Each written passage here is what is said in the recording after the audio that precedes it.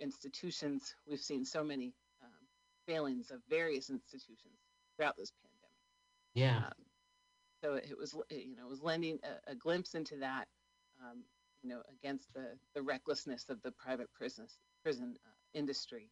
Hmm. Um, but the interesting now tie-in, I may be going, a little bit fast and deep here.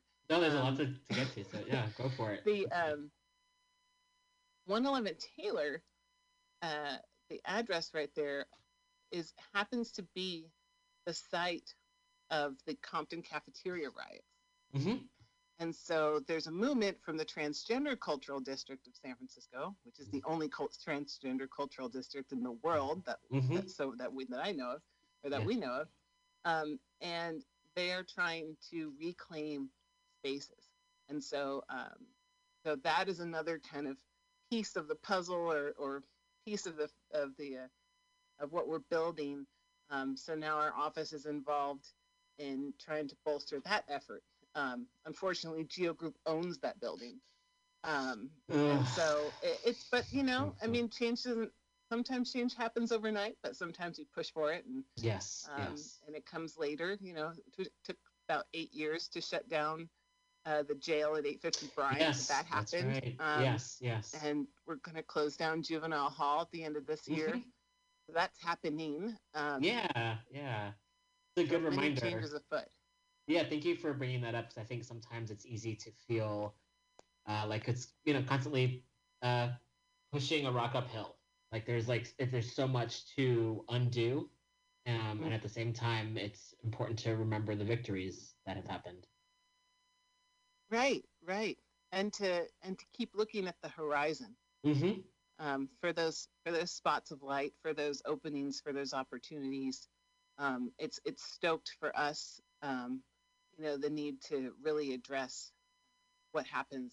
I mean, we were already focused on this, but particularly now, uh, focusing on what happens to people who are when they're released from prison. Mm-hmm. Um, you know, People still receive $200 in gate money, which is the same amount that they received like in the 30 years ago. Um, Jeez. and if you've been in prison for any amount of time, that you might not have clothes that you're ready to Mm-hmm. walk out the door in. So Right. you can buy your sweats and t-shirt out with your gate money, and by the time you're out the door, you've got $100. What Doesn't are go you gonna very do? far. Right. So it's an area we're really looking at, is what happens with people who actually are released, Mm-hmm. and go to reentry places like halfway houses, Mm-hmm. um, but unfortunately, so many of them are now owned and operated by the private prison industry. Mm. Um, but so wanting to shift those kind of resources to community-based programs who actually Yes. have the incentive and their compassion rooted in the community, Right. and wanting to see what the people do their best. Yes. But of course, in the private prison industry, it's their profits are the bottom line. Right. Right. Yeah, and it makes me think I write to a couple of folks who are incarcerated, and just hearing what was happening during the pandemic and how so many folks got infected and how so many people who are working there just did not, and this was in California, just did not care, and how heartbreaking that it's like already, and to being also just to be cut off from visitors, from like family, and also just how expensive it is to either to email or to call or to buy uh, goods at the commissary, just like soap and just things that I think a lot of us take for granted. It's so heinous, honestly. Yes, it is. And right now, actually, this week, and probably continuing on next week, there's a hearing in Marin County Superior Court, Mm. um, against there. There's it's over 300 petitioners from San Thank Quentin you. Mm-hmm. have filed for habeas corpus, Mm-hmm. which is claiming Eighth Amendment violations of cruel and unusual punishment, deliberate indifference on the behalf of the state, California Department of Corrections and Rehabilitation, and also San Quentin, because of the heinous transfer of 121 people from one prison in Chino, California, last May. So at the time, that prison in Chino, California Institute for Men, was the coronavirus hotspot in the California state prison system. And then those 121 people were transferred to San Quentin, which until that time had 0 known cases of coronavirus. And the people were not tested, right before they were brought, and they were huddled together in small spaces on a bus for 11 hours, and then they weren't, quarantined or isolated when they arrived at San Quentin. And then we saw the worst carceral outbreak last summer, where over 2,000 people, I think it was 2,600 people at San Quentin had become infected, and 28 died, and 1 staff member also died. And so that case is ongoing. Our office, along with a few other public defender offices and private defense offices, are participating in this hearing and representing these over 300 plaintiffs. So if you wanted to follow what was going on there, it's happening in Marin County Court. The link to watch is on the Zoom calendar on Marin County's court, or you can look at our website on sfpublicdefender.org. And we have the habeas page, or you can find it on our media page. Great, thank you. Yeah, I'll be. We have a website now that goes along with the show, so I'll be providing the links after the show goes on the air. Excellent! I'm so happy to hear that you're doing the show. Yeah. It seems like it's evolving as well. Yes, yeah. I mean, there's so much. There's unlimited amounts of news and information that people deserve to know. So happy to provide, even if it's just a little bit at a time. Happy to get it out there. Well, I appreciate that, and I appreciate you're always looking for stories about justice. Finding too many stories about injustice, but that's how we rattle the cage, Roman. Yes, yeah. Oh my. I miss your sigh, because the sigh says a lot. The sigh is a healthy thing, One of the things I was explaining to someone about especially the Adachi Project, and we have a couple other films that have come out too. One that just came out yesterday, which I can talk more about, but the subject matter is heavy. If you're not, it is heavy. However, the ultimate goal is to grow compassion. Right. And I'll just kind of be blanket about it, right? Society often writes off people who are, either in jail, in prison, coming out of jail, coming out of prison, have a criminal background, right? Those are the folks who get written off a lot of the time. I think just in society, right? But what we're doing with the Adachi Project is bringing the work of public defense, which is getting in close, knowing who these folks are, who our clients are, who their families are, what communities they come from, because we represent those, we represent the actual humans in the room who are going to be potentially suffering the most consequences from the actions of this system that continuously dehumanizes people. And so, by looking at these we talk about the system as being, this broken thing. Well, the system is doing as it was designed to do. But when we talk about the system, it's such this big, massive, cloudy idea. So with the Adachi Project, we want to look at these micro realities. So yesterday, the film we released is called From Inside, and it's conversations with people in San Francisco County Jail. Again, incidentally, this all happened this year, but during the pandemic. So in those early days, the anxiety, the stress, the fear, the feeling dehumanized, the feeling oppressed, these are the types of feelings that happen to people in jail, regardless of a pandemic. Yes. And then it's amplified by this fear that they could potentially die, right? That this being in jail, whether you might be in jail because you couldn't afford bail at the time, right? So like so many people, right? Like hundreds of people are in jail before they're even brought to trial. So we like to say innocent until proven guilty, but one of the things that one of the people in the film says, you're guilty, and then you have to prove that you're innocent, which is really more along the lines of how the system tends to work. Yes. And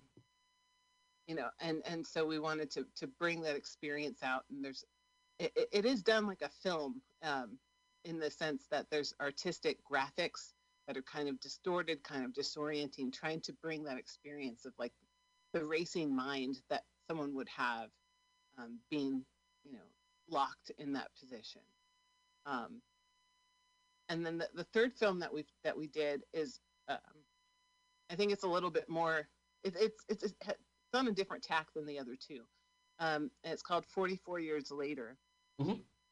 And Roman, were you still at Mutiny when were you there when we did that big and participated in the End Mass Incarceration project? We had all the letters and art on the walls from people who were in prison. Yes. Yeah, and so around that time there were also hunger strikes in prisons, like at Pelican Bay. There was a big hunger strike, and so that was several years ago now. But one of the people who was kind of a leader in the Pelican Bay hunger strike against solitary confinement, his name is Paul Redd. Paul Redd was convicted of a very serious crime at age 19. His trial lasted 3 days, from jury selection to verdict and sentencing. It was based on the sole testimony of a co-defendant who got a deal and ended up doing no jail time. And so Paul Redd was sentenced to prison. He spent the next 44 years in prison, 30 of which he spent at various intervals in solitary confinement. This remarkable human did not have his spirit crushed. He became a hospice worker. He became an anti-violence mentor and facilitator. He became, loved by so many folks. And he was one of the people who stood up.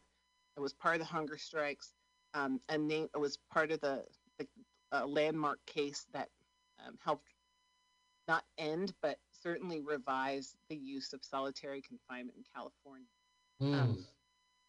So there's basically anyone in prison who's not serving a life without possibility of parole. There's law in California that makes people eligible to have their sentence reviewed. And so it used to be that only the prisons could recommend folks for resentencing. Then a couple of years ago, California law changed, and it also allowed district attorney offices to petition the court to hear, to determine whether someone should be resentenced. And so we do have a progressive district attorney. Thank goodness. What's that? Thank goodness. We do, right. And there's a lot of these things, that parts of the system that I've learned about just by being here for the past almost 2 years now. Wow. That I would have not understood prior. Right. And so because we have a progressive district attorney and this law exists, we at the public defender's office are able to help people file these petitions complete their petitions to the district attorney, right? Yes. Um, so that, in a very basic way, is kind of how Paul Redd was able to have his uh, was able to have a resentencing hearing by the court, and then he was freed last May. Wow. So 44 years later is the film, and it is his first day that he is free, and his family has gathered, his older brother, his little sister, the in-laws, the nephews, who like know him but don't know him. Right. And so we were able to kind of capture that first day. And yeah, I mean, it's really powerful stuff. Yeah. I'm just so grateful for everyone who participates in it, because it is really, this work. I don't really think I have an adjective for it.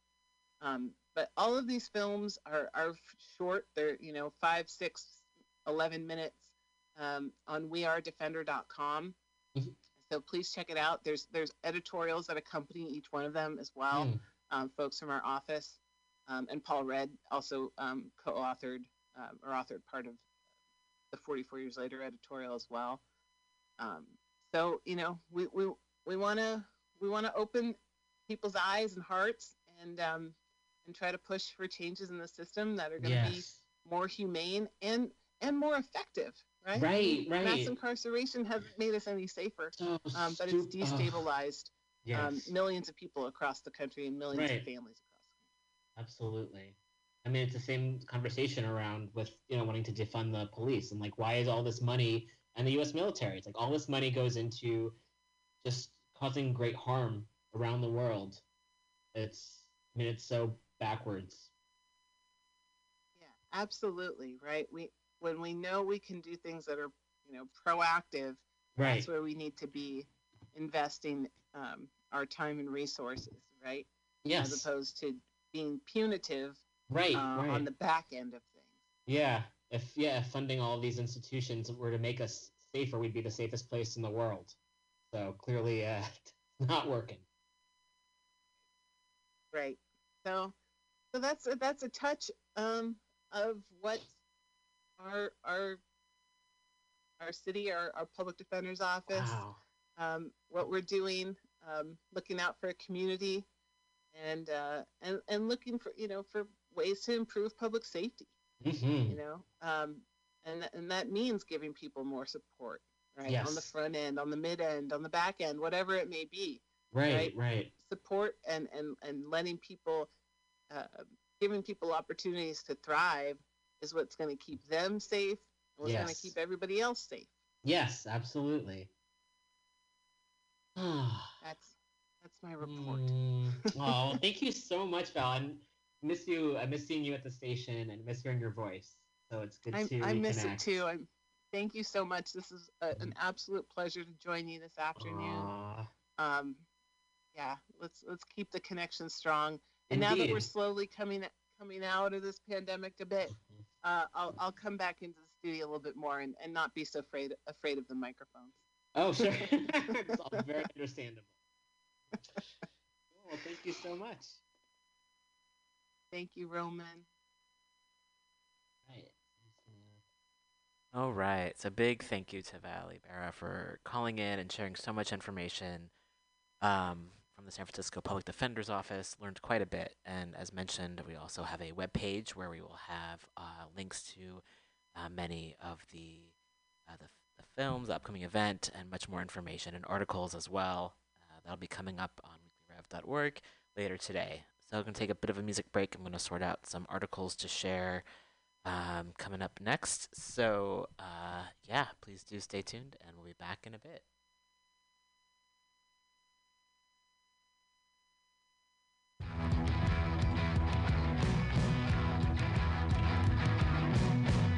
Imagine the world has gone insane, and nothing we know has stayed the same. So everything else besides us has changed.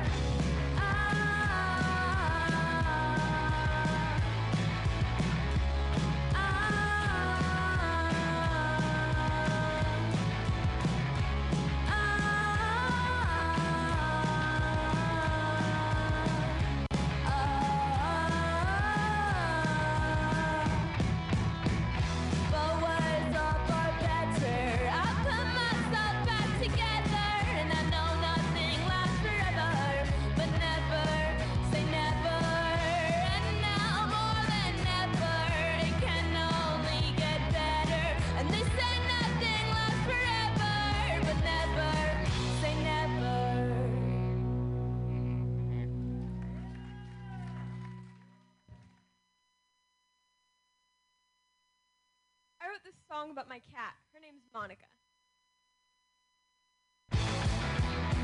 Monica, Monica, likes to sleep a lot. So I treats her right. She's my service cat. She's my favorite puppy friend. I know she'll be there till the end. Monica, Monica, chewing bubble gum, singing soda pop. So my favorite song. Sometimes you're a brat, but you're my Siamese cat. Monica, Monica, knocking over things, eating chicken wings. Sometimes you're a brat, but you're my favorite Siamese cat. Monica, Monica, Monica, Monica.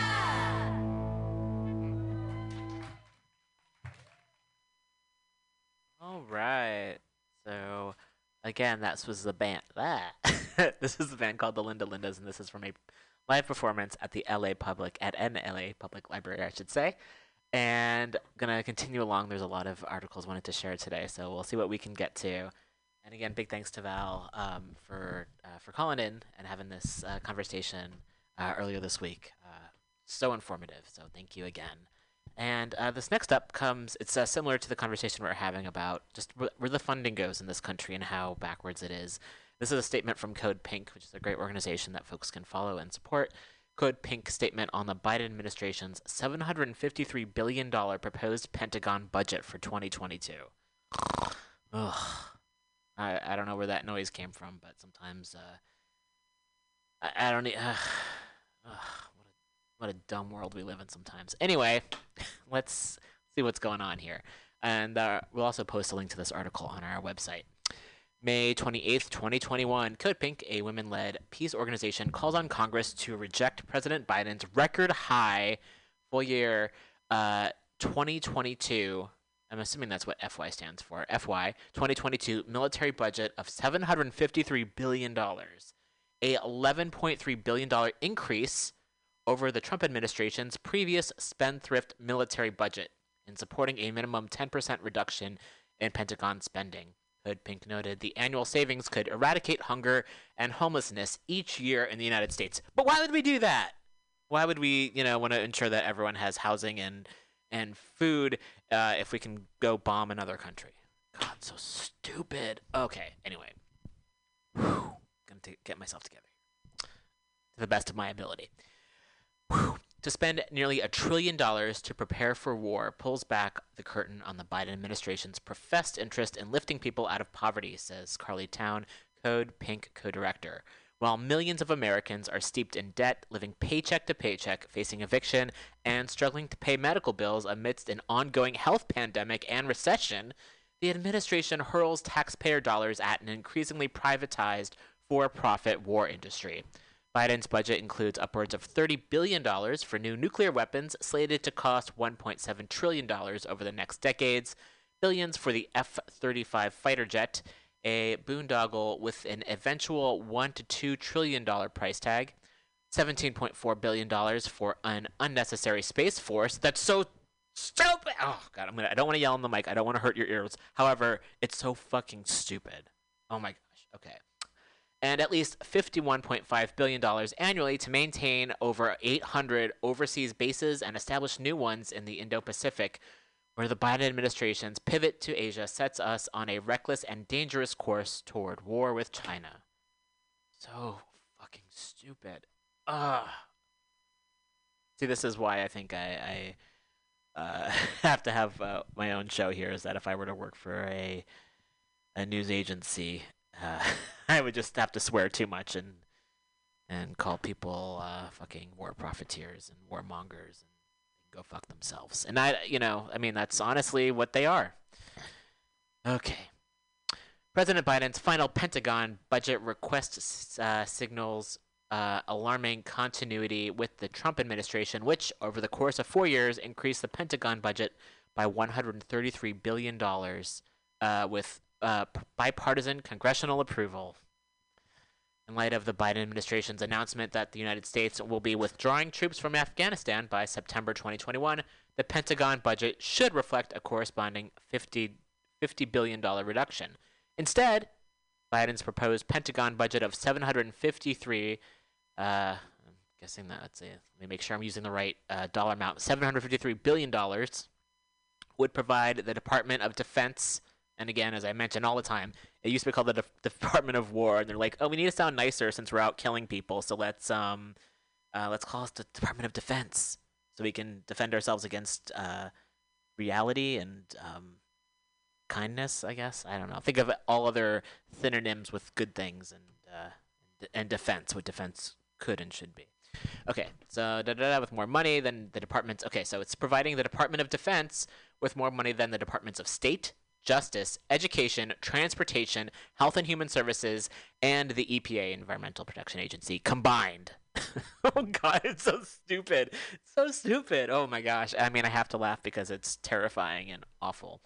At the same time that Biden is set to withdraw U.S. troops from Afghanistan, Biden and Congress are using China as a justification for this massive increase in military spending by framing China as a danger to the U.S. and its allies. I think the U.S. is a danger to itself and its allies, but that's my opinion. Biden's proposed Pentagon budget identifies China as a top challenge, that's in quotation marks, and Secretary of Defense Austin has stated China is our pacing threat? What? It's so fucking okay. I can't keep calling everything fucking stupid because eventually that's just I have to rename the show that. In reality, the inflated threat of China's military pales in comparison to the United States military. The U.S. has over 800 overseas military bases, hundreds of which surround the borders of China.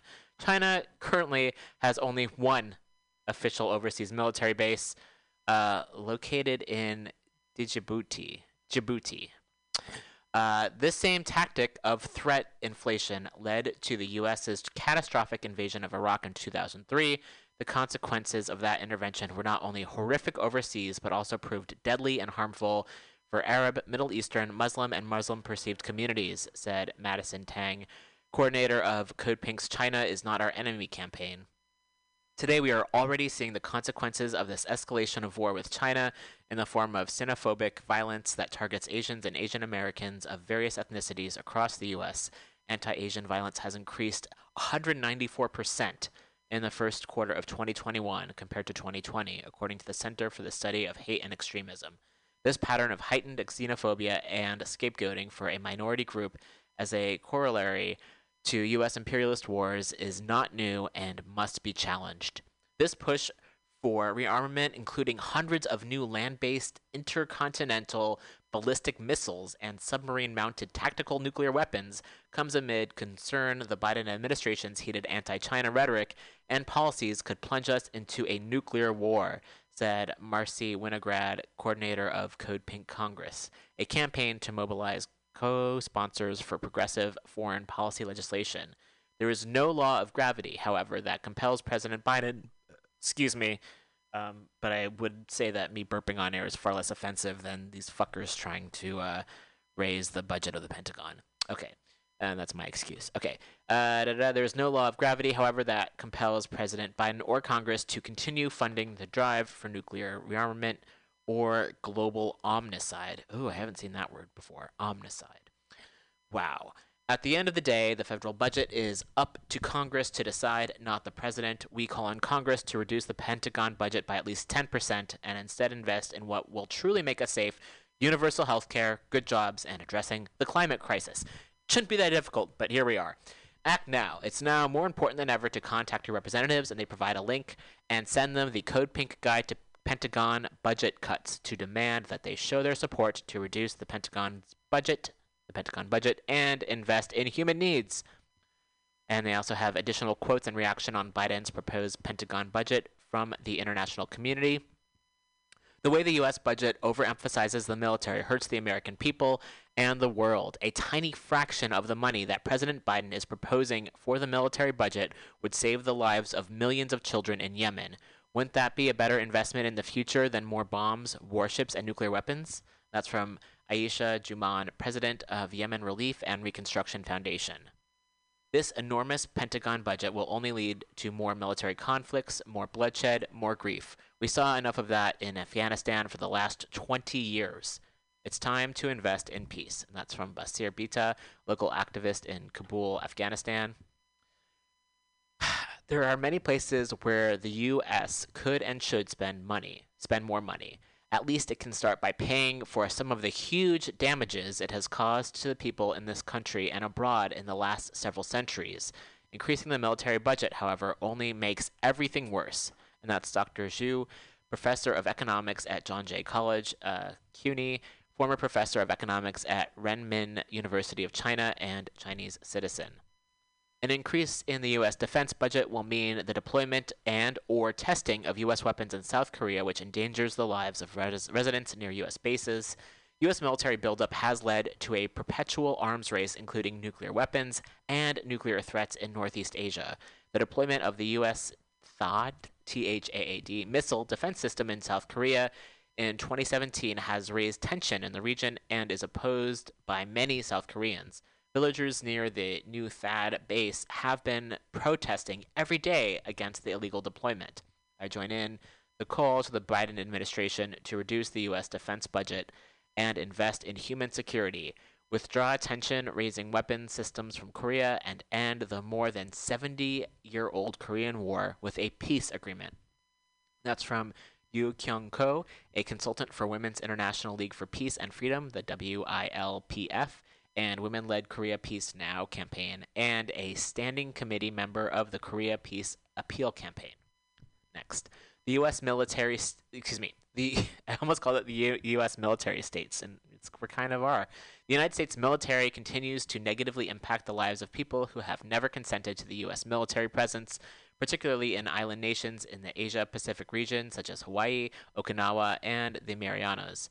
The military presence places the people of these nations in mortal danger of annihilation, as was demonstrated in 2018 via the false ballistic missile alert in Hawaii, proving that the U.S. military is incapable of protecting us. Furthermore, the military creates a burden in numerous other ways, such as through crime, pollution, and economic deprivation.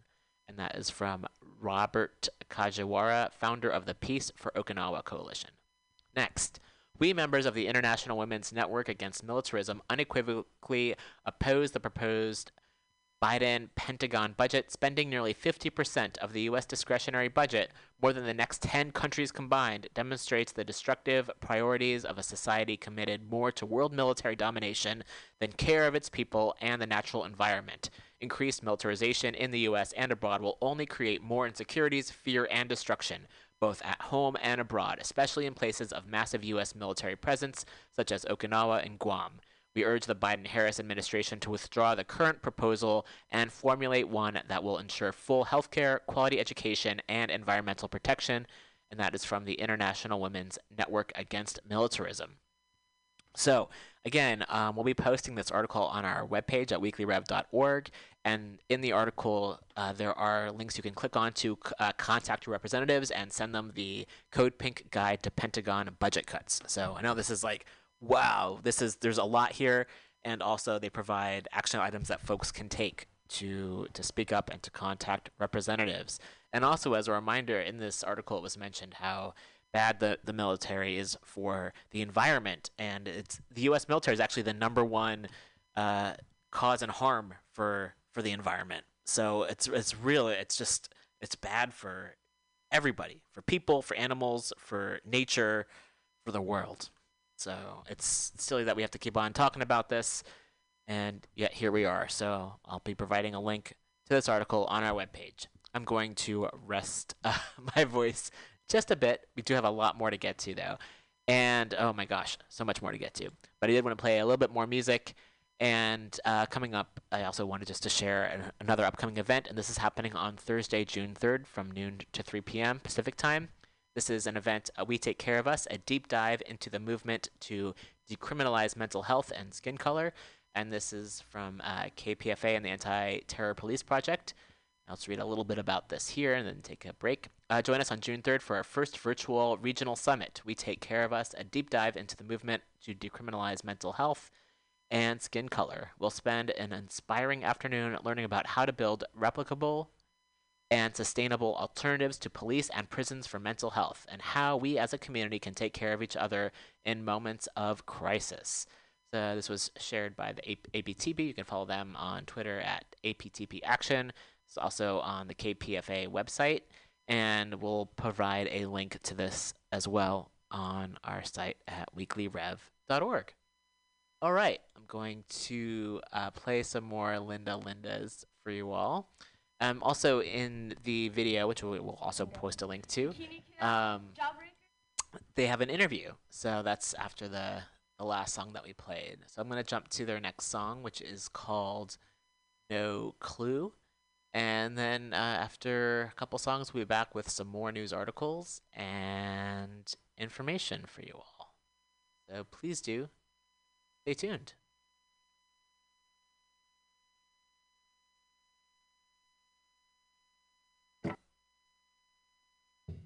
No clue what's gonna happen. No clue. Why do we feel this way? We can't tell. Up from down when everything goes sideways. No clue what's gonna happen. No clue who we are meant to be. We don't know where we're even headed, but that can't stop you or me. I just wanna see 'cause I can't feel a thing around me. I'll tell you how to fly if you wanna soar high and be free. Don't tell me what to say, 'cause I will find a way to be seen. Don't leave me alone, 'cause we've only just begun. No clue what's gonna happen. No clue. Why do we feel this way? We can't tell. Up from down when everything goes sideways. No clue what's gonna happen. No clue who we are meant to be. We don't know where we're even headed, but that can't stop you or me. I'll teach you how to deal, 'cause maybe it'll get you through this. I'll tell you how to try when this could be all that there is. I'll show you how to show. They don't wanna understand it. Don't leave me alone, 'cause we've only just begun. Let's go!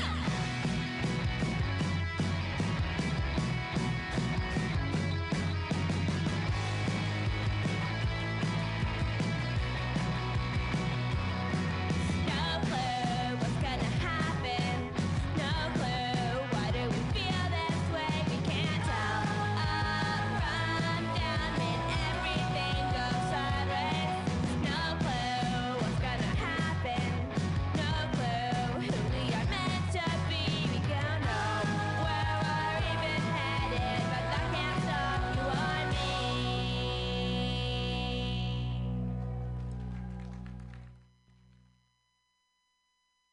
A little while before we went into lockdown, a boy in my class came up to me and said that his dad told him to stay away from Chinese people.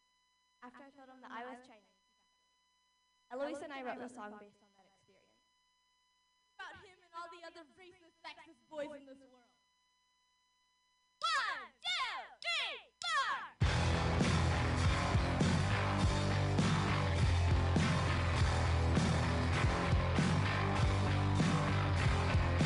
Racist, sexist boy, you are a racist, sexist boy, and you have really dangerous toys. Victims shoot in the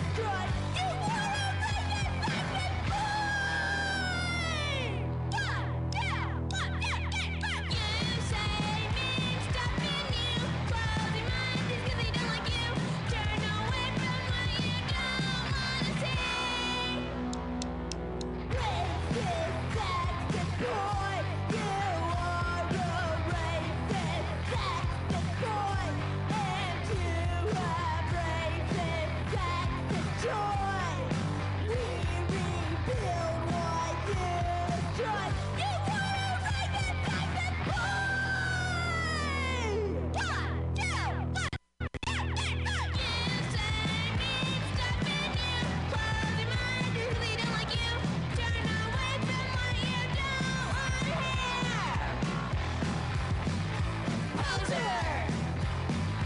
Block it! Riff rap! Your face!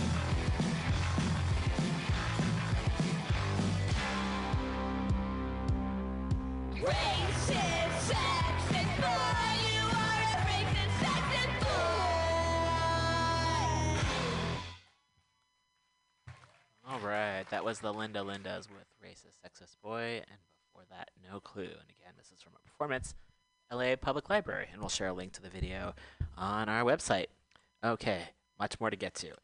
This is from a news source I hadn't seen before. It's Tribune of the People, which is a revolutionary news service, and you can find it at tribuneofthepeople.news. And this is an article from May 23rd, 2021. Rallies, marches, and solidarity with heroic Palestinian resistance across the U.S. And I think it's important to share this because a lot of these stories don't make it to mainstream and corporate media. So wanting to share this as well. All right, this is by Dimitri Sanz. Hundreds booed U.S. President Joe Biden when he visited Dearborn, Michigan, as part of mass worldwide protests this week in solidarity with the Palestinian people and against U.S. imperialism for its role in Israel's crimes. Thousands more mobilized in U.S. cities to celebrate Palestinian resistance and to condemn the Israeli murder of over 200 Palestinians, including dozens of children.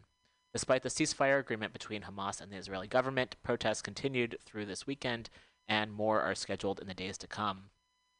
Some of the largest rallies and marches took place on Saturday, May 15th, the 73rd anniversary of the Nakba, the catastrophe which marks the date when the displacement of Palestinians began in full as the Zionist State of Israel accelerated its campaign of genocide upon its formation. Many of these solitary events saw protesters of all ages and various backgrounds demonstrating the broad support for the Palestinian cause within the U.S. People in the U.S. have loudly echoed the call of the people worldwide standing with Palestinians in militant resistance to Zionist colonialism and U.S. imperialism. In Los Angeles, thousands marched through the streets on Saturday, at one point blocking traffic on Freeway 405. The police response, one attendee told Tribune, was comparable to that of the May uprisings last year, with officers deploying riot gear, sound cannons, and almost running numerous protesters over with vehicles. Later in the week, hundreds would protest at the Israeli consulate in West Los Angeles, chanting, "Free, Free Palestine." In Washington, D.C. on Tuesday, hundreds protested at Israel's U.S. Embassy. In Boston last weekend, protesters disrupted traffic, marching to the area's Israeli consulate, where they unfurled a large banner that read, "Free Palestine."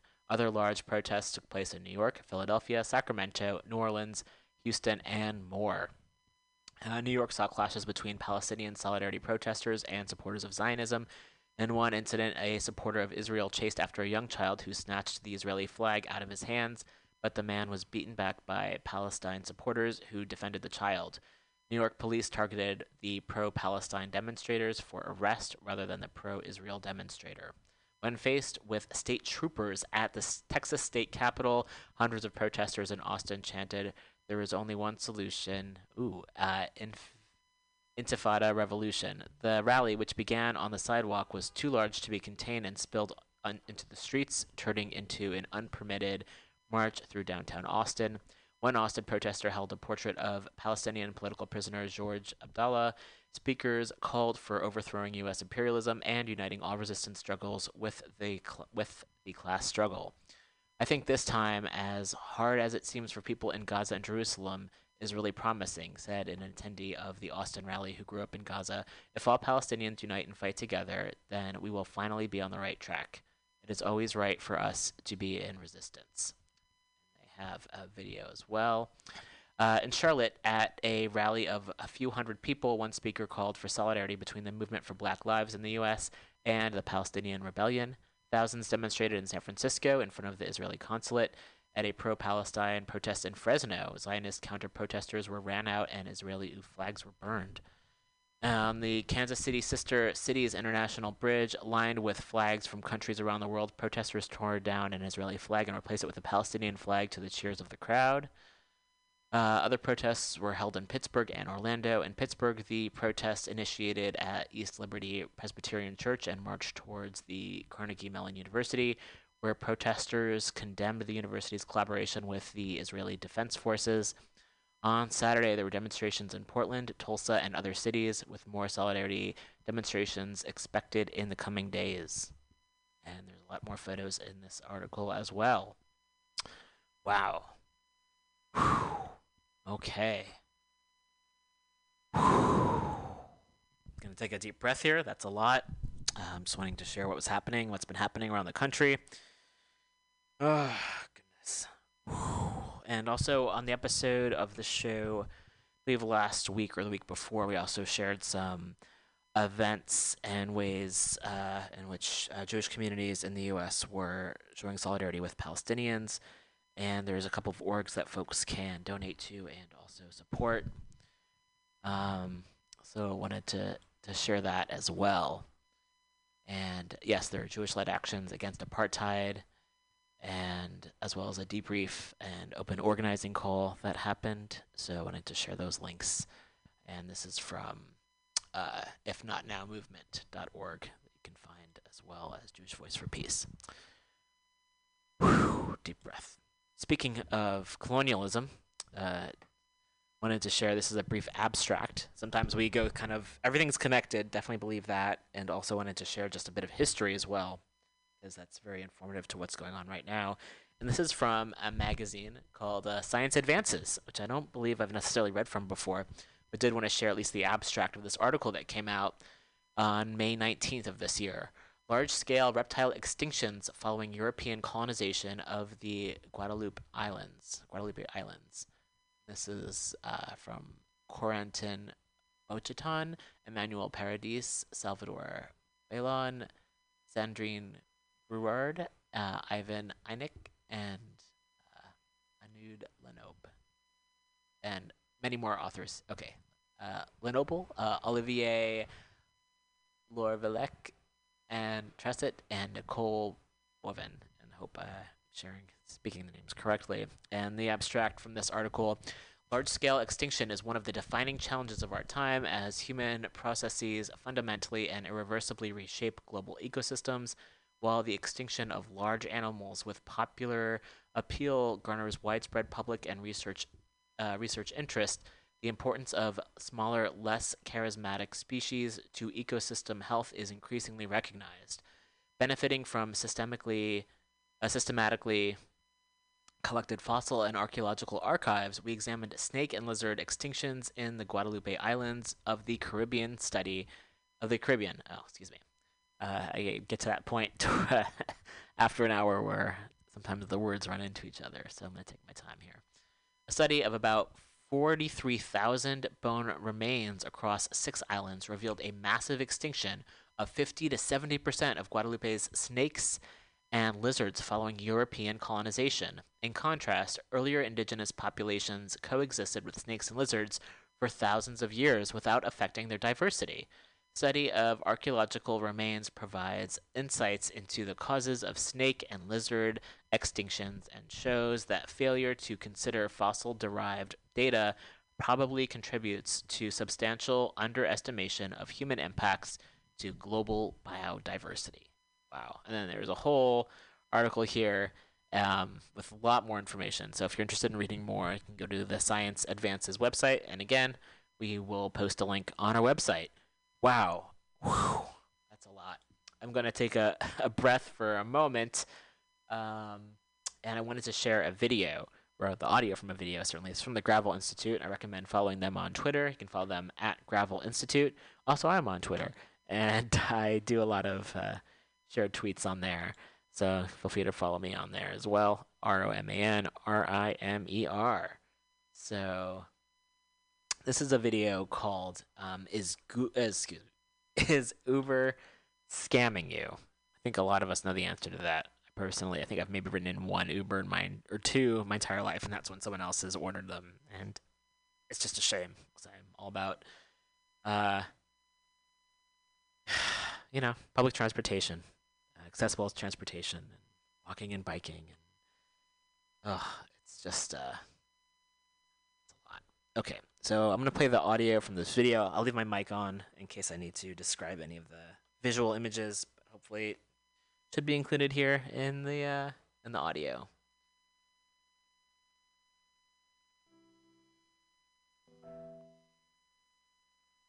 Among the pantheon of corporations that have emerged out of Silicon Valley, Uber occupies a special place. The company is worth $100 billion. Hundreds of billions of dollars worth of trips and delivery orders have been booked using its app. And I want to share the speaker's name. And this is Edward Ungweso Jr., who's a staff writer at Vice. Trips and delivery orders have been booked using its app. It gets tens of billions of dollars in revenue each year. Uber is everywhere, and the narrative of Uber is also everywhere. It says that Uber is innovative, that it can disrupt the taxi industry and make money doing it, and that it can offer flexibility and opportunity to its army of drivers. Everybody wins. There's one problem. None of that is true. Let's start with one basic fact. For a company so prominent, there's something very strange. Uber has never, not once, turned a single profit. You might be confused. How can it be that such a large company with such a popular service has simply never made money? When you find out the answer, you discover something important. You discover that Uber is fundamentally a scam, a company that exists to scam its investors, its users, and most importantly, to scam its workers. Despite everything you might hear, Uber is not a technology company. While the company may brag about its sophisticated algorithm, in reality, Uber is just another taxi company. There's nothing fundamentally more efficient about Uber than there was with your local taxi service. The business is the same. There's no real way to innovate someone driving someone or something from point A to point B. Using an app to match riders with drivers is so simple that local taxi companies do the same thing. In fact, Uber is less efficient than taxi companies. Most normal taxi companies don't spend huge amounts on marketing or lobbying or corporate headquarters. They don't pay their CEO $45 million a year. Uber has higher costs than traditional taxi operators in every category except fuel. So why is Uber everywhere while taxi companies go out of business? It all goes back to Uber's master plan. First, with massive amounts of money from venture capitalists, Uber subsidized significantly cheaper rides than what taxi companies could offer to attract customers away from them. Then, after years of undercutting competitors and driving them to bankruptcy, resulting in a wave of suicides by cab drivers, Uber established near monopolies in local markets. Now, Uber is often the default way to get around if you don't have a car. And once Uber has eradicated its competition, it can make itself profitable at expense of users and drivers, raising its fares to what taxis offered or higher, while pushing down drivers' wages. The plan is not efficiency, it's monopoly. And that's not just me theorizing. A 73-page article in the Transportation Law Journal took a deep look at Uber's business and concluded one thing. Uber has no ability, now or in the foreseeable future, to earn sustainable profits in a competitive marketplace.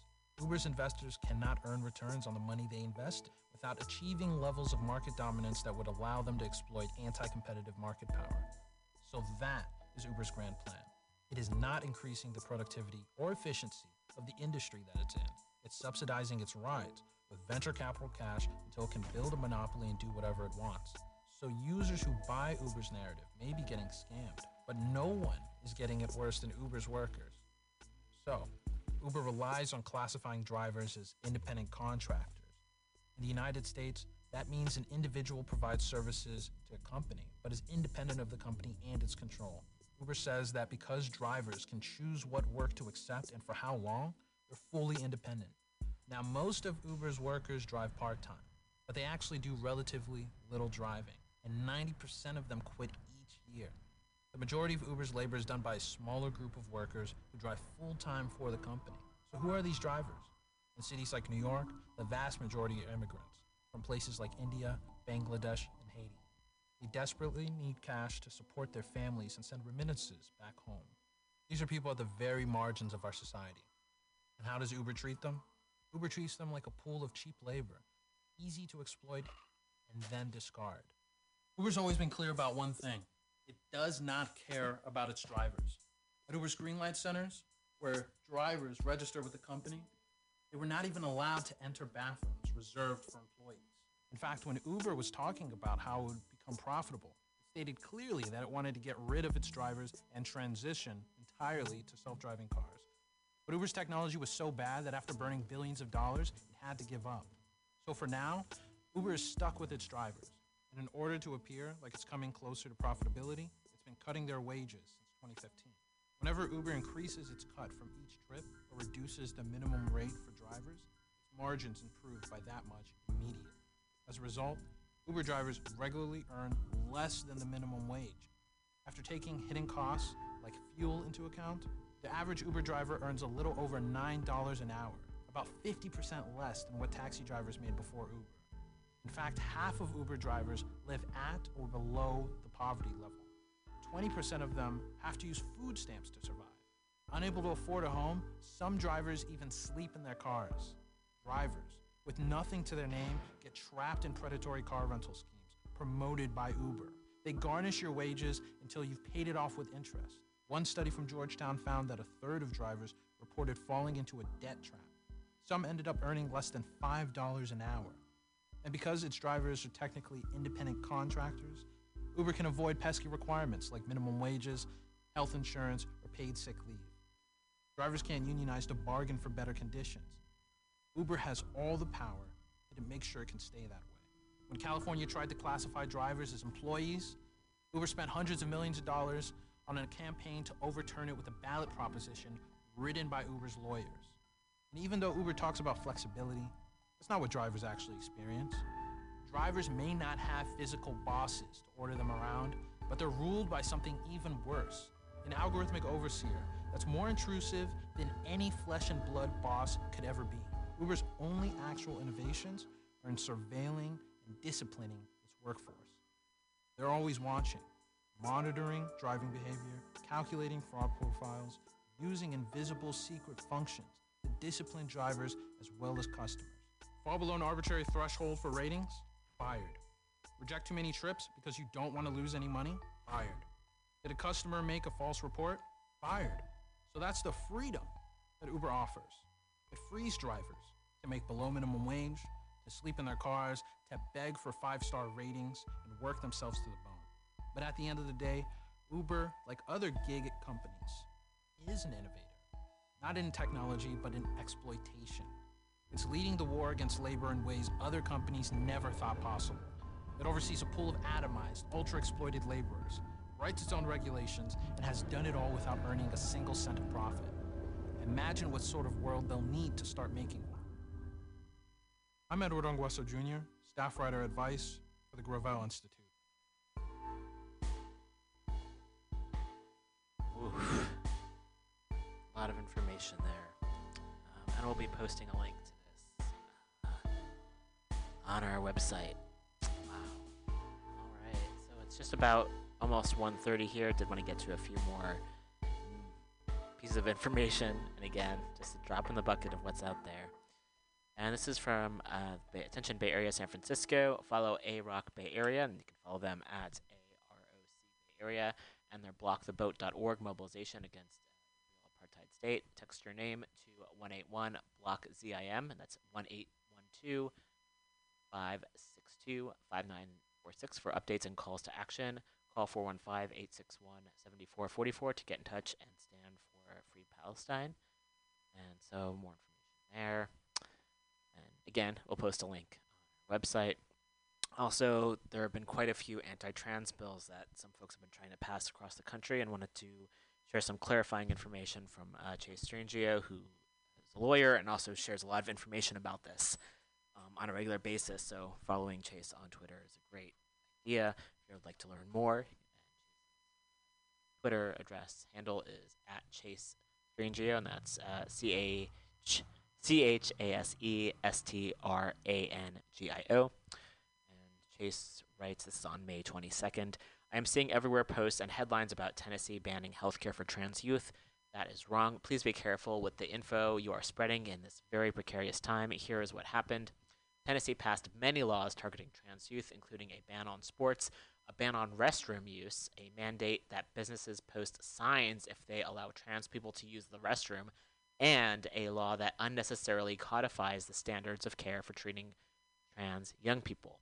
But all the healthcare law does is say you cannot treat pre-pubertal young people with hormones to treat gender dysphoria. No, that is 0 kids receive hormones pre-puberty for gender dysphoria already. So the law does nothing to disrupt the existing care. It sends a message of disapproval. It scares kids and their families. But the only medical treatment provided for gender dysphoria is initiated at puberty, not before. So the law does not disrupt the care. The fact that people are saying the care is banned is terrifying people. Young people across the country are fearing for their well being, and we have to be discerning about what we share because people's lives and bodies are in deeply precarious positions. Arkansas has cut off care for trans youth, but Tennessee did not. To all the media outlets writing these headlines for clicks, please stop. You are doing a terrible thing, making people scared and spreading misinformation. All right.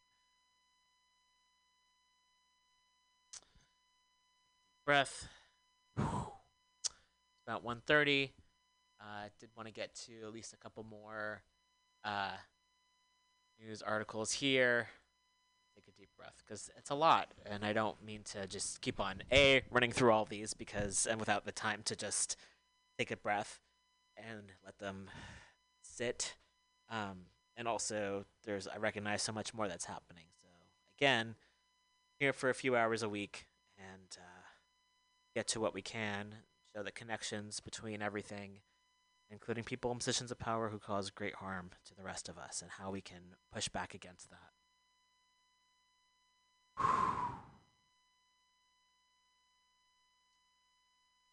Also, there's a thread. Let's see. I think, yeah. The last thing I'm gonna get to before we play some music and end up because it's just wow. It's been a lot. So this is from Robert G. Reeve, who is a privacy tech worker. So I think the fact that so many of us use technology, and as the Uber video mentioned, or the anti-Uber video mentioned, it's important just to understand what these tech companies are up to. So I wanted to share this thread that was on Twitter. And Robert writes, you can also follow Robert on Twitter at Robert G. Reeve. I'm back from a week at my mom's house, and now I'm getting ads for her toothpaste brand, the brand I've been putting in my mouth for a week. We never talked about this brand or Googled it or anything like that. As a privacy tech worker, let me explain why this is happening. First of all, your social media apps are not listening to you. This is a conspiracy theory. It's been debunked over and over again. But frankly, they don't need to because everything else you give them unthinkingly is way cheaper and more powerful. Way more powerful. Your apps collect a ton of data from your phone, your unique device ID, your location, your demographics. We know this. Okay. Data aggregators pay to pull in data from everywhere. When I use my discount card at the grocery store, every purchase, that's a data set for sale. They match this person, Robert's Harris Teeter purchases to his Twitter account because he says, I gave both those companies my email address and phone number, and I agreed to all that data sharing when I accepted those terms of service and the privacy policy. Here's where it gets truly nuts, though. And this is written in first person from Robert. Robert says, if my phone is regularly in the same GPS location as another phone, they take note of that. They start reconstructing the web of people I'm in regular contact with. The advertisers can cross-reference my interests and browsing history and purchase history to those around me. It starts showing me different ads based on the people around me, family, friends, coworkers. It will serve me ads for things I don't want, but it knows someone I'm in regular contact with might want. To subliminally get me to start a conversation about, I don't know, fucking toothpaste. It never needed to listen to me for this. It's just comparing aggregated metadata. The other thing is, this is just out there in the open. Tons of people report on this. It's just nobody cares. We have decided our privacy just isn't worth it. It's a losing battle. We've already given away too much of ourselves. And then there's an article from it. Is Facebook spying on you? And then quotes from an article, we spotted a senior official at the Department of Defense walking through the Women's March. His wife was also on the mall that day, something we discovered after tracking him to his home in Virginia. That's an article from the New York Times. 12 million phones, 1 data set, 0 privacy. And the next piece is, so they know my mom's toothpaste. They know I was at my mom's. They know my Twitter. Now I get Twitter ads for my mom's toothpaste. Your data isn't just about you. It's about how it can be used against every person you know and people you don't to shape behavior unconsciously. Apple's latest updates let you block apps tracking, and Facebook is mad. They're begging you to just press accept and go back to business as usual. Block the fuck out of every app's ads. It's not just about you. Your data reshapes the internet. And there's a link to an article from Vox.com, why Facebook and Apple are fighting over your privacy. The internet is never going to be the wacky place it was when I had a live journal and people shared protein gifts in the form of YTMNDs. Big business has come to suck the joy and your dollars out of it. At least make it hard for them. Oh, and this is Robert's Twitter high score. If you like D&D, okay. So that's the link to more of Robert's info. So yeah, yikes. There's a lot there for sure, and we'll post a link. I try to end the show usually on some optimism, but wow, it's hard. It's hard to. Yikes. I think check out our website, weeklyrev.org. Lots of upcoming events and ways to take action. Because, yeah, things are terrifying, and also so many ways that folks can show up. So, I'm going to play some Linda Lindas, and I think that's going to be it for us today. Wow, that's a lot of stuff. I did a lot of talking. Wow. All right. Thanks again to Val for having the time to chat.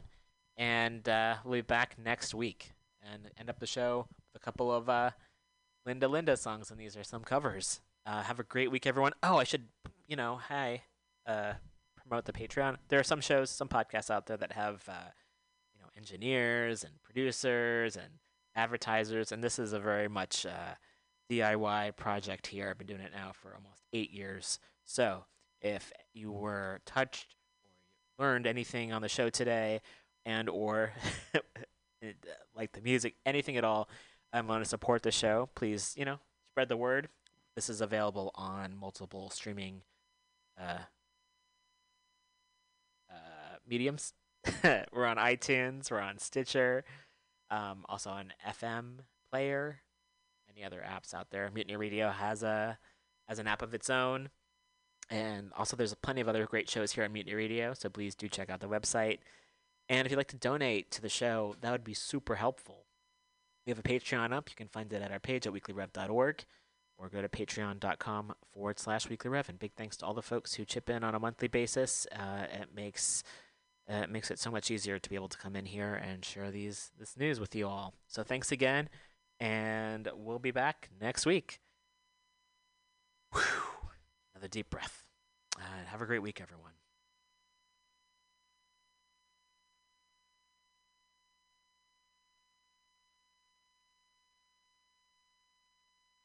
Next two songs we performed in the movie Moxie, which is based off of a book too, so check it out. 1, 2, 3, 4.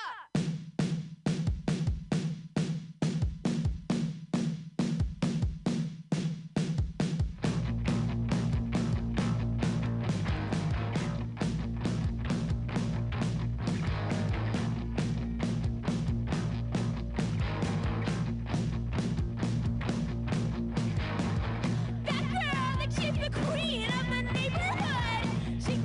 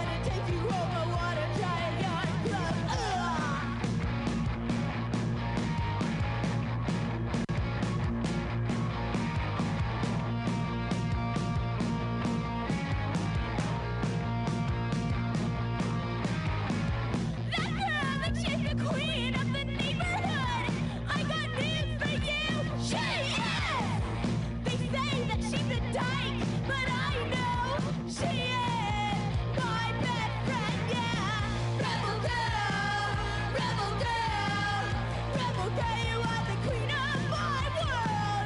Rebel girl, rebel girl. I know I wanna take you home, I wanna try on your clothes. Love you like a sister, always soul sister, rebel girl. Come and be my best friend, really rebel girl. I really like you, I really wanna be your best friend, be my rebel girl.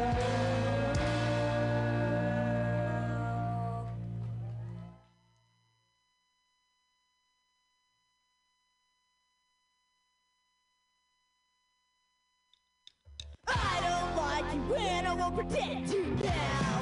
I'm gonna get you out of my way into another house. I ever trusted you, I will never know.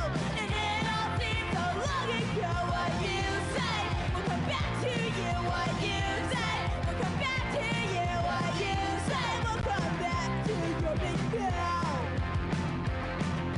I believed you when I thought I knew you when I told you things that I would never tell anybody else. But now it's common knowledge to everyone. Now I can't face anyone. What you say will come back to you. What you say will come back to you. What you say will come back to your big mouth. I never thought you'd do it now. Never thought you'd tell them that you have a big mouth.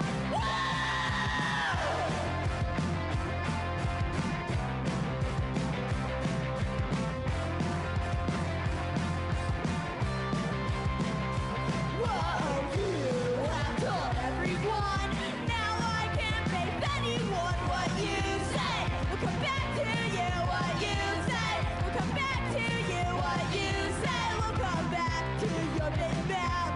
Big mouth, big mouth, big mouth, big mouth, big mouth.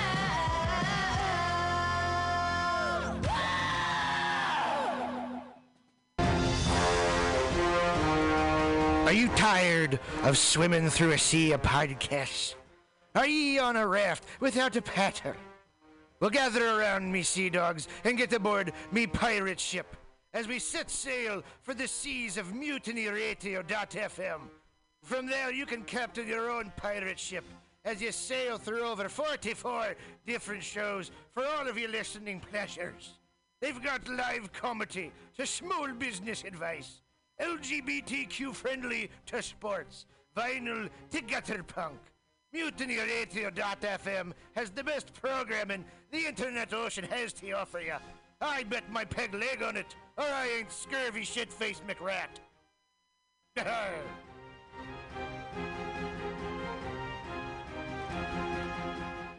Got the mutiny radio. Got the mutiny radio. Got the mutiny radio, my friend. Got mutiny radio. Got mutiny radio. Got mutiny radio, my friend.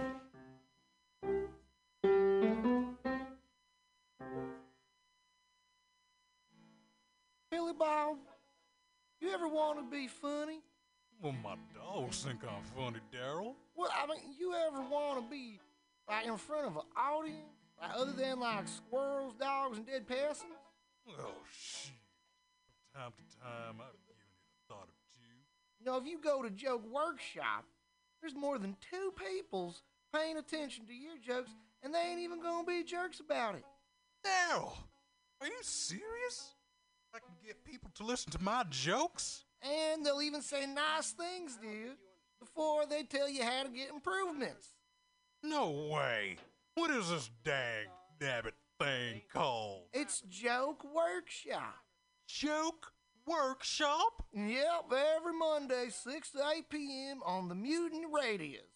So you're saying I could tell my jokes every Monday from 6 to 8?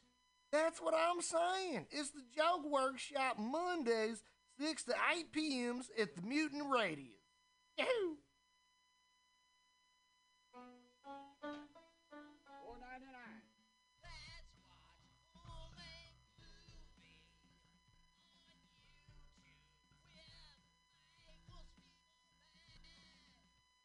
Michael Spiegelman. And I am Carl, not Spiegelman.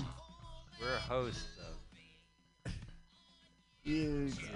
with Michael Spiegelman. Follow us on podcast with our acronym LWAFLMOYT. We watch a full-length movie on YouTube with you, and you listen to the podcast and watch the movie at the same time. Yeah.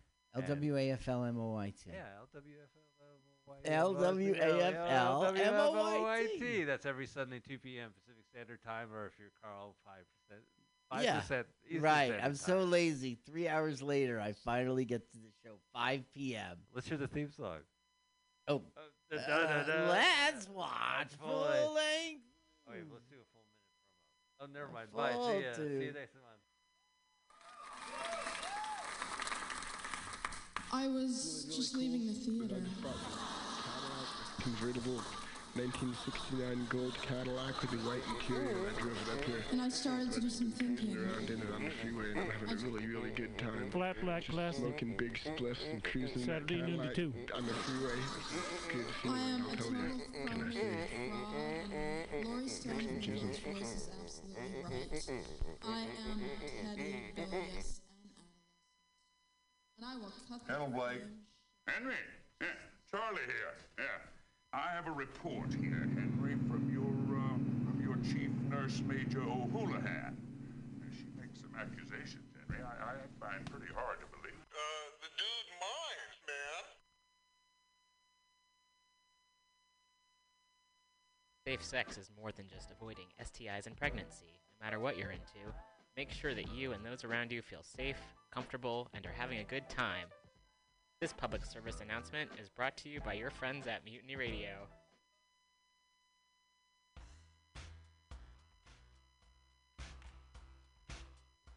Hey everybody, listen to the Weekly Review with Roman every Friday from noon to 2 p.m. This is an unapologetically anti-capitalist program. We interview community organizers, activists, and artists. We talk about ways you can take action right now. So listen in to the Weekly Review every Friday from noon to 2 p.m.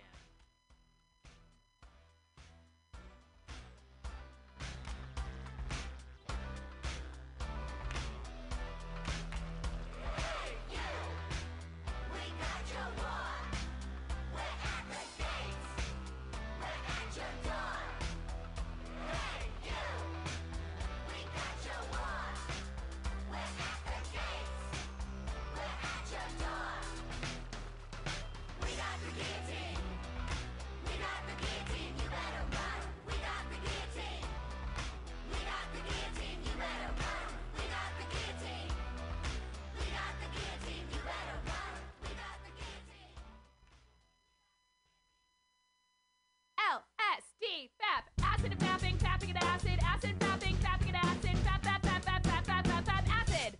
Thank you. That song is called Acid and Fapping. My name is Breakfast, and I'm running for Chancellor of the United States of America. For too long, we have gone without a chancellor who is willing to take bold leaps of faith and logic to create new possibilities for our great, big, fat nation.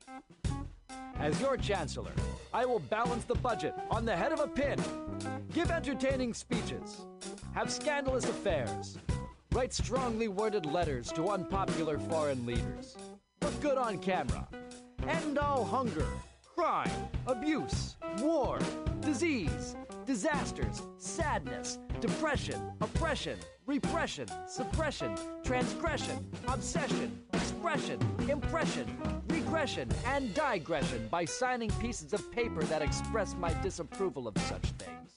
And invest in an American flag pin to be worn prominently on my stylish jackets. It's time to work together to take the country back from us and return it to ourselves. It's time to turn this country around and drive it into opposing traffic. It's time to take a chance on the Chancellor.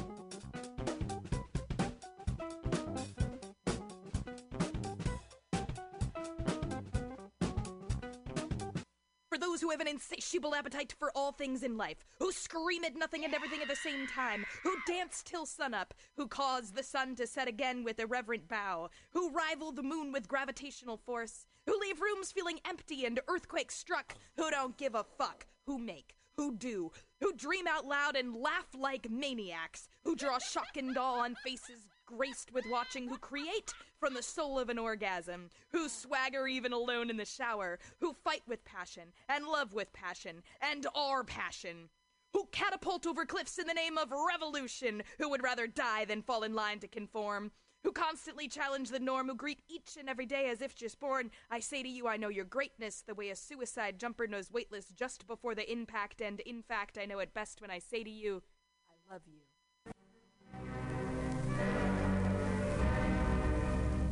Hello there, my friends out at Mutiny Radio. Chester Cashcock here, giving you my love and regards as well as Moofy's over there. And you know, anytime I go swimming in my vault of rare coins and piles of filthy cash, I can't help but listen to Bamtastic's Comedy Clubhouse every Friday from 8 to 10. They have a fun time at Bamtastic's Deep in the Mission, where you can laugh off your tushy every Friday for a mere $10. And $10, I mean, that's what I use to wipe my tushy with, so to wipe it off. For it's indeed it is. And if you can't make it to Mutiny Radio, don't worry, don't fret at all. You can simply download the podcast and post-show in the comfort of anywhere, like your Aspen summer cottage on the mountain ridge with the kayaks. Just go to podcast.pcrcollective.org or mutinyradio.fm podcasts and look for Comedy Clubhouse with a K. You can download it for free. But we'd love to see you every Friday, 8 to 10, down here at Mutiny Radio. Laugh off your tushy and save your life, because you know what's better than laughter? Well, it's a cash cock, baby.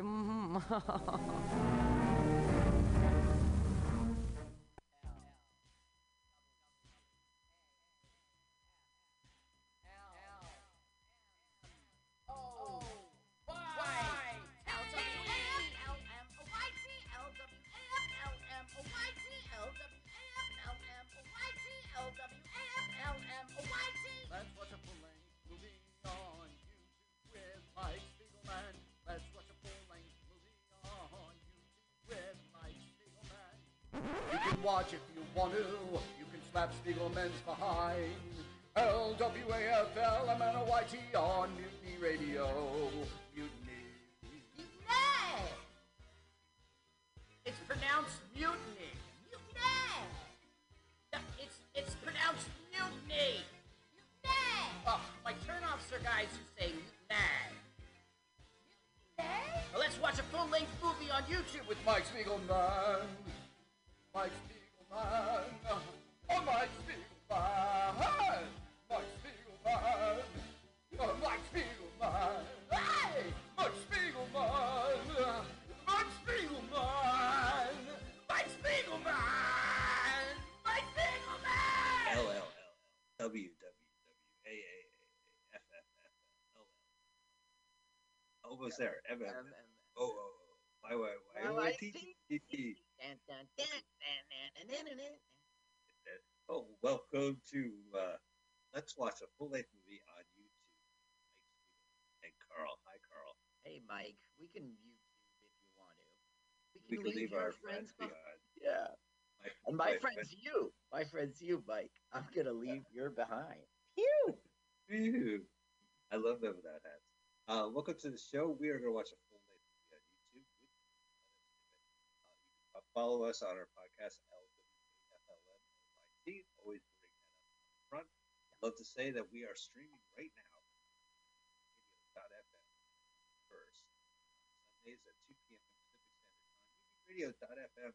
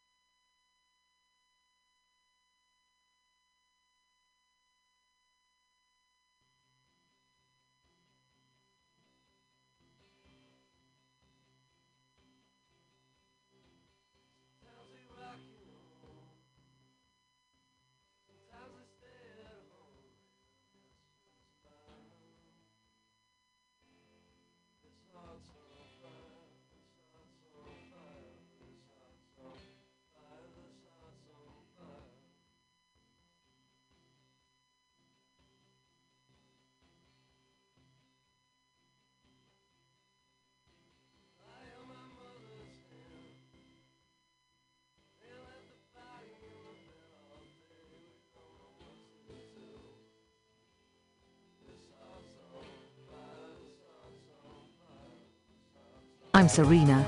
Alison. Daniel. Fiona. Kate. Lee. Oliver. And this is Radio 11. Radio 11. Radio 11. Radio 11. This is Aqua Q.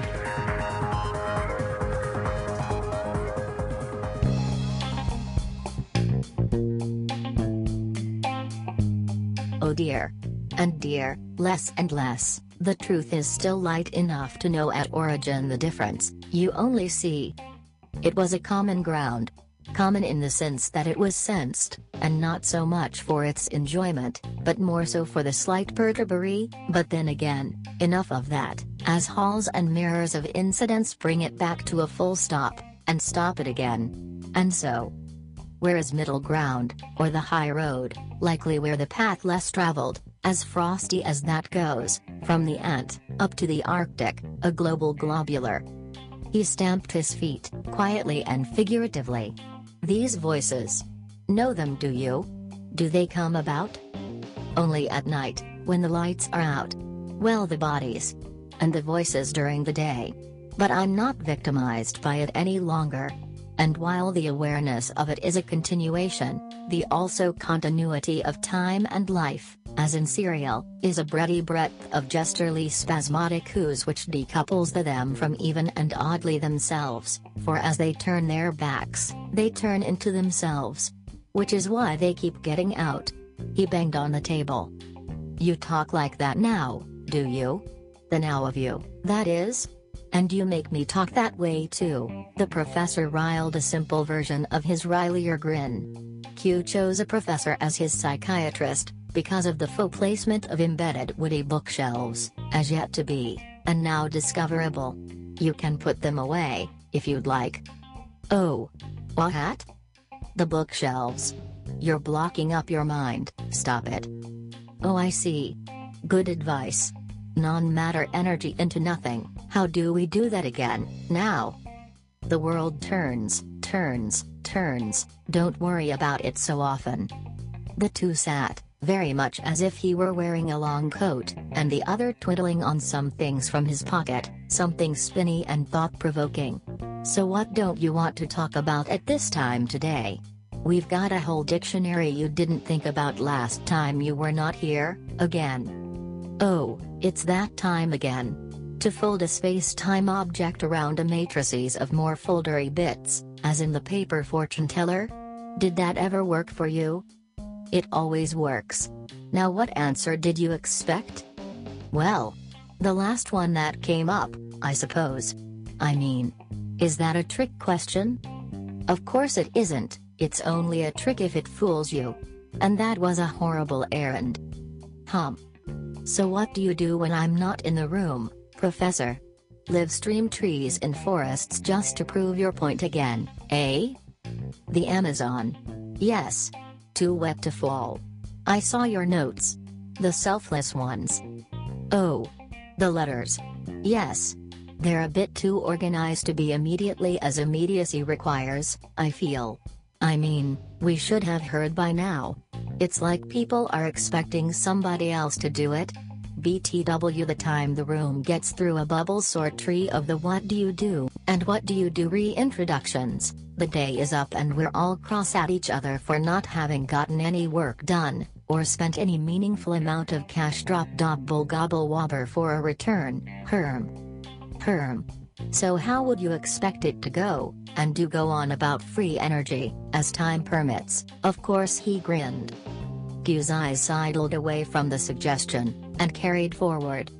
Well, I think everybody's just a bit too afraid to touch it. I mean, the perfect thread. I mean, like well-suited and alike, like. How are we going to feel if some muckery gets stuffed into a piece of threading and it can't be bypassed, and shouldn't be removed, and really shouldn't be traversed or retraversed, by me anyway? And I guess that is my point. It's not built yet, but as it is, the neutrality would sidestep all that nonsense, and the versioning would place the we in our zones to be the US we desire for the now which is our future, and the like. See? Absolutely. Yes, absolutely, as in the positivity, yes. So from either or and about, the language, as versed, and well, in fact, has such a lyric to it, that it's enjoyable from any angular or such direction, or I say velocity, as a pair of variables, but, well, the sets of the pairs.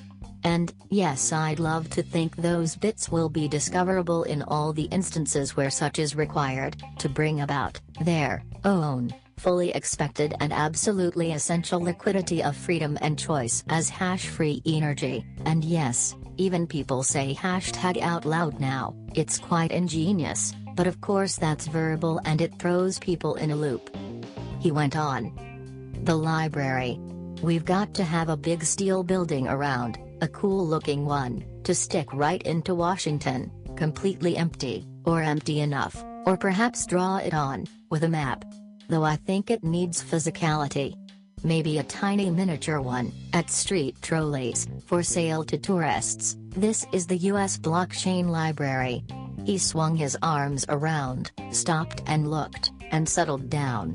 Well, I guess it should be physical. At least a special access in libraries, or SOMAT. He trailed off.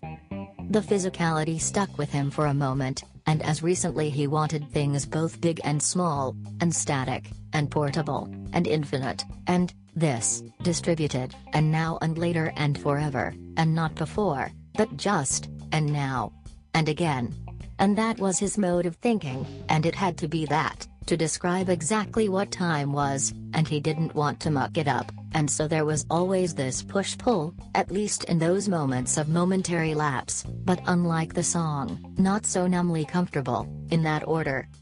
He looked back at the professor, who was now looking out a window, and quite obviously thinking to himself, as to how Q was thinking to himself. It was a good pairing for a 50-minute session, or 88 lines of code, or per calculation. He wondered what the professor did when Q would leave, or when the code was up.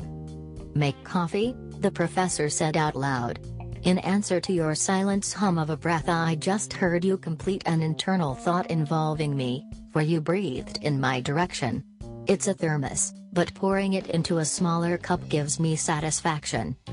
Oh. More satisfying than this? I mean, the silent thinking and the white lilies you've got growing in your garden, out the window? Is that your private garden? I didn't see it from the outside. Nobody can get into it. It's wild. Only the bird and the bees seem to reach it. They do a good job, I think. So I leave them to it. He looked over unconvincingly towards his desk, where a vase with a set of white lilies rested peacefully, fresh cut and in water. I see. Q turned. Young bird is she? Her own private entrance then? Or exit? Well, it's not my. It's business, not to burst your love bubble. But the honey is nice too. Q didn't pry, but always felt these personal conversations withered, as he failed to keep up with the affairs of others. Whether that was not a matter to him, or a matter to discuss, just hung gently in the air, and the professor was good at keeping an air about him. It was 3 o'clock, at least the wall clock spoke up, not in a vacuum. That one, eh? The joke fizzle. Must be that time of the session. Delete 12 lines of code, reroute double entry to a pair of numbers you'll find on your card. On the way out, follow the spiral staircase towards and about the skylight until you see the blue stained glass, then sit a while and work on your portrait some more. It's been lovely. Q picked up his gray coat from the chair, and smiled a closed-lip smile as his eyes balled over the knob on the door, for a quick twistery, and out and about, as per his objective. When he reached the bell tower, he took stock a bit, and, those chords there are for 5 p.m., and the others for 7, and so forth, down and around to perhaps a pipe organ, through the halls and walls, but for now.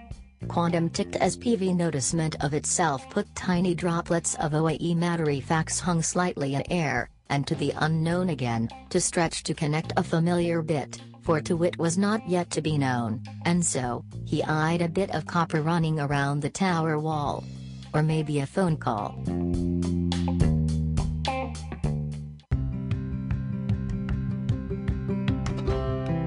And it's with that, we take our slight pause into the stopgap spacings of a switch up whose top bottle for the mind stamp. Look out, here we go again. That was our Orca Q, and just now he's typing me this letter to let you know about more Freddery of the suited and well-off kind, and kind to denote your notes and ledgers for a donation of the type of grand biscuits to make our bellies shine on and like a lighthouse, boom and booming, as in the sound of a generation of fellow upstalks. From this the bedroom communities of San Francisco and down the Bayside, and so, do consider adding these pinned hat messages on the small screens in Twitterverse and Reddit, and discover some more on and about the fictional, real and really fictional, and like and as fashion, and the all the timeable. This is Serena from the labs of Chatteraqua Q.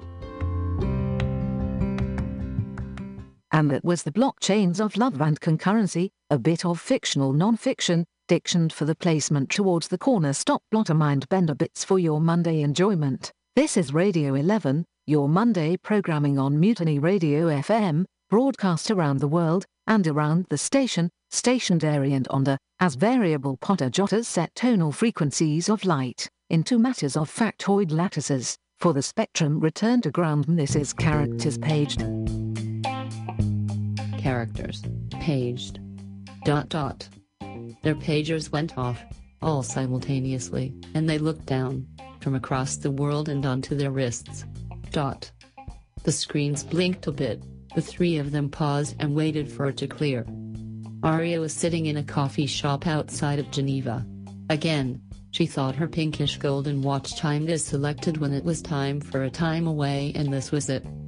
Q was in the middle of bussing some papers down the street towards and away from things as usual, left coat pocket and the like.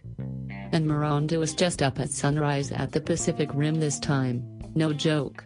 She traveled overnight and had packed just a bit for a conference meetup for the book convention scheduled last May from the township. Aria sipped her orange juice and tapped the screen. You in there, Q? What's the dinging about? We're all about with our business, and the proceedings are proceeding with process and necess.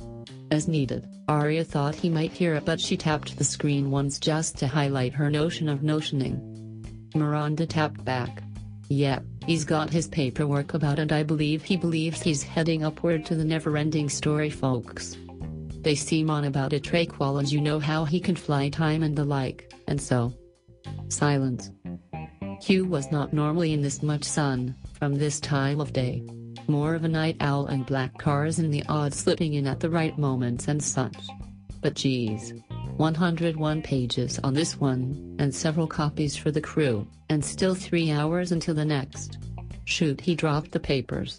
About time something happened. He paused and looked towards the ground, as they were slightly in between the shimmering embedded sparkly sidewalk and a bit of slick towards and in the gutter. His watch chimed and the haptics hit up Aria's beat. Tap tap. So this is what you get onto when you're not getting onto. Q? Aria quipped and sipped again at her orange juice, with now a splash of soda and a straw she keeps with her, so as to be ecological. Yes, Aria. The onto is onto the floor, and chores like this haven't made it up the staircase to the case I need to get to, spiral bound and booked up like a top shelf. For this pack of loose papers now, a bit dirty and, well, not in yourself, I can see that. Is that a pocket protector? No, it's a packet of gum. It's for the fresh. Anyway, how's your end? Aria's end was just fine and sitting, just under, and she adjusted slightly at the thought and thought about telling him about the. Oh, surprise. Q blurted out, and bent over to pick up a quarter on the street. Damn, it's a regular one. You'd hope for a 1964 silver ore, but anyway. The story is carrying on, and it's just time not carrying it anymore. It's toppled into the streets and somebody forgot to number the pages. So it'll be up to you guys to piece it together once I get over. I'll scan it and you can run it through a quick OCR or something. Or I can. Wait, he picked up a cup of coffee and dropped it directly downward onto the ground, and the cup hit square bottom and the coffee jumped out and bits all over the papers. He took a quick photo, shuffled them together, and straightened his back up a bit. Oh, I think I got the ordering now. We have the cover bound by main splash and the spill into the street by the spray that's come off it. We're good for ordering. Now, I'll just get on and cross-splash check it from the place. Miranda too now was on the call, as she sipped her coffee. You know I would have brought you one when you arrived. I hope it wasn't a creamy one. Anyway, nice idea. I'll explain the coffee to the crew. But why didn't you try that old card trick? Pick a page, any page? Was a simultaneous chagrin from the crew. Blip. Miranda's power was out, and just shrugged and put her watch on the charger. It's the sort and sordid chronicle of chronicled forgetfulness wherein their malaise was being re-triggered. Maybe it was the planetary offset, or maybe our characters needed to be reminded of themselves once again. It had been 3 weeks since the shoot, and more so since the... Oh yes. And there was always a place to whisk her off to and never stick, and sticking was like this. Q jabbed a stick of gum into his mouth and hummed up the street. He found the iron doorway near Chinatown, though slightly uptown, where he was to deliver the papers. He then jabbed all 6 buttons on the door and waited for a buzzing. Buzzed. He walked inside at a slightly dim fluorescent entryway, and some wooden doors towards the left and right, but walked straight up center. To the elevator. Black rounded keys with embedded white lettering, and the floor he was to go to was. He glanced. The worn-out one, which was slightly sticky from Mad Tong and his bubble-gum fingers. He grinned and snapped a bubble and proceeded into the lift. When he was onto the floor, he found the small office lit up brightly with a large window showing into the hallway, and motioned to the secretary as she waved at him and got up to greet him. Black hair that had to have been done up recently, and a white starched blouse and a black chain, elegant and simple. And cufflinks. She didn't have an accent, and he didn't expect one. Global never does when they're not expecting company, and he placed the papers gently down by her table. 101, she said. And a coffee. I heard about it. She stated in a slate gray tone of chagrin and looked over the papers. Well, it's time and a half to type these up, so type there but out of order, so that'll be. She punched a calculator in her head, or as if, and it'll be alright if the coffee trick works out.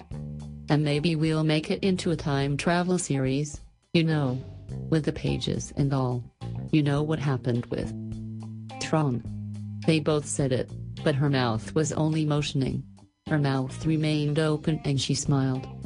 How did she do that? She turned and her shoulders motioned him into a room directly behind, and he paused and proceeded towards it, with her behind him. He looked back a bit and motioned a question towards the brass doorknob. She nodded and they both proceeded into the room, which again was lit well, and, well, a bit of a thick wall. And, tap tap. His watch was out, shielded. The door closed and she hit a button on her watch, and the lights dimmed to a sort of reddish fluorescent and there was hum. Secondaries. Her voice flatted a little. Keep your voice at this tone so that it's in line with the active RF chokes we have going around the place. The papers. And the coffee. And the gum. Good job, and I hope you picked up everything we left, yes? Hugh found it impossible not to beam, and look around at the place. It only takes one word to get into this place, eh? He joked. Of course it took several months and a year and plus before that, but he was here. And here? Well. Heard anyway. He maintained and took out his pen, and pulled a paper up from the desk and began to write a few words. The woman looked on a bit beguiled, as her face noted the word and she said nothing. Then he clicked the pen and the word lit up in a sort of iridescence, and as he moved his light across the word, the patterns moved, and continued and moved as long as the light was on them, pausing only when he took away the light, and using those last bits of light to orient themselves into stasis.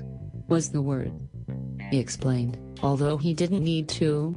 For her, he still felt a bit like Mr. Wizard with this thing, and as he kept his voice at a dim glimmer, and she continued to eye the ink on paper, as it had now been transfixed for several minutes in the beauty of the alignment of the... What was it again? Electroglucosilicate. He said as plainly as the red light on her cufflinks. And he blinked at her. She looked over the pen and took off her cufflinks, and they did indeed match. Same guy, I can see. Incredible taste in. What was it again? Everything? Came the response. The form that follows function at its ultimate and timely and literally time and specificity of genetics in a package designed in for and with and. Well, this is where planet Earth finds a use for its silicon, and silicon finds a purpose for its ordered numbering. In truth, there were no numbers. This was pure life, on whatever surface and surfaced, and still enough to travel and. It likes light, she said and smiled to him as she played with a pen across the paper. Well, it doesn't just like light, it likes to sleep as well. The orientation is a learning experience for these silly guys and gals, on paper anyway. They spend their time solving their own problems, which in turn, when applied, solves your problem, if you know what you're doing. And I hope you do. Because we can't lose these. It's that simple. And they'll carry on and work their way out of your own problem if you have the right one which works for life, and that is why these are going places. Because we needed an ethics on chip, and this is Gestalt breakfast better than any possibility we'd imagined. You know how they were discovered? I thought you were going to say asteroid. She noticed she was becoming interestingly excited and had to dim her voice a bit more. Sort of like that.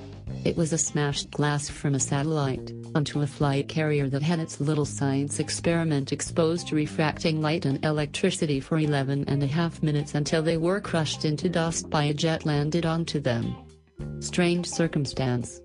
The material from the jet and the glass, electrical and radio, and these little mite guys who were meant to survive in space, survived into a flattened surface of goo on the tarmac.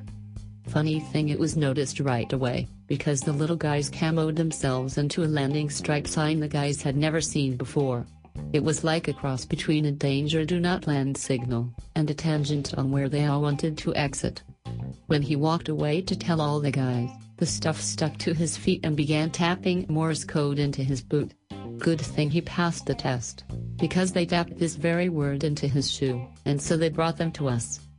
The cufflinks look good on cue. Classed him up a bit. So this is trial J on this one, and those papers up front. You can feed it to these guys if they're hungry. I've got to get on and about to the other three about it, and you need to write these events up. I know. She picked up the pen. Well, you came at the right time, and you know we're into a crunch. What's the protocol for these guys in public? Just don't leave the paper behind. They get all cross when they lose their mates, and it confuses the out of baristas who try to claim their outrageous tips. It seems these fellas have a bit of a wit towards the ladies and, well, anyway. Keep them happy and they'll keep you happy. Happy. We're all happy. And that's the point. Anybody using that? He pointed to the hat on the hat rack. Didn't wait for a response and picked it up and headed towards the door, correcting his coat up a bit as he got out of the room. She smiled and led him back to the front and clicked her clacker at him and looked up as she sat down at the desk again and stated 101. He nodded towards the door and out. The hat, he liked. It was like Odd Job's top rounded, but without the. He looked. And replaced it to his head. Yes, without the chop part. He was back into his part. A bit more like himself and thinking of Arya. Well, that didn't take long. How about a light travel dare walk down where I'm headed and then afterwards? It was dark. The mist was starting to hit mid-waist level and the two had been walking for about 2 hours talking about the product, and its specifics and integrations and making sure everybody involved had gotten what they needed. And us. Hugh tapped the cufflinks, and they continued walking. It wasn't a bad day, you know. It was better than yesterday, and that kind of reminds me. You know, he pointed down to her. Those bits. Ah yes. Perhaps if we had more time yesterday, but we're here in the now. You know. And our stop is just ahead. Do you want to take a seat? Q paused and thought for a second. The mist was certainly coming up around him and the cufflinks were a sort of see-through now, with the water vapor, and he thought to himself. Well, now is the time. He raised his arm and tapped his 2 fingers across both anode and diodes of the cufflinks and there was an incredible and warble just around them, like an egg. The light hitting them was fizzing around like little swimmy things, and the water vapor was just dots, completely solid and not moving a speck. Arya did look surprised, and looked at his jacket cuff and up at his grinning smile.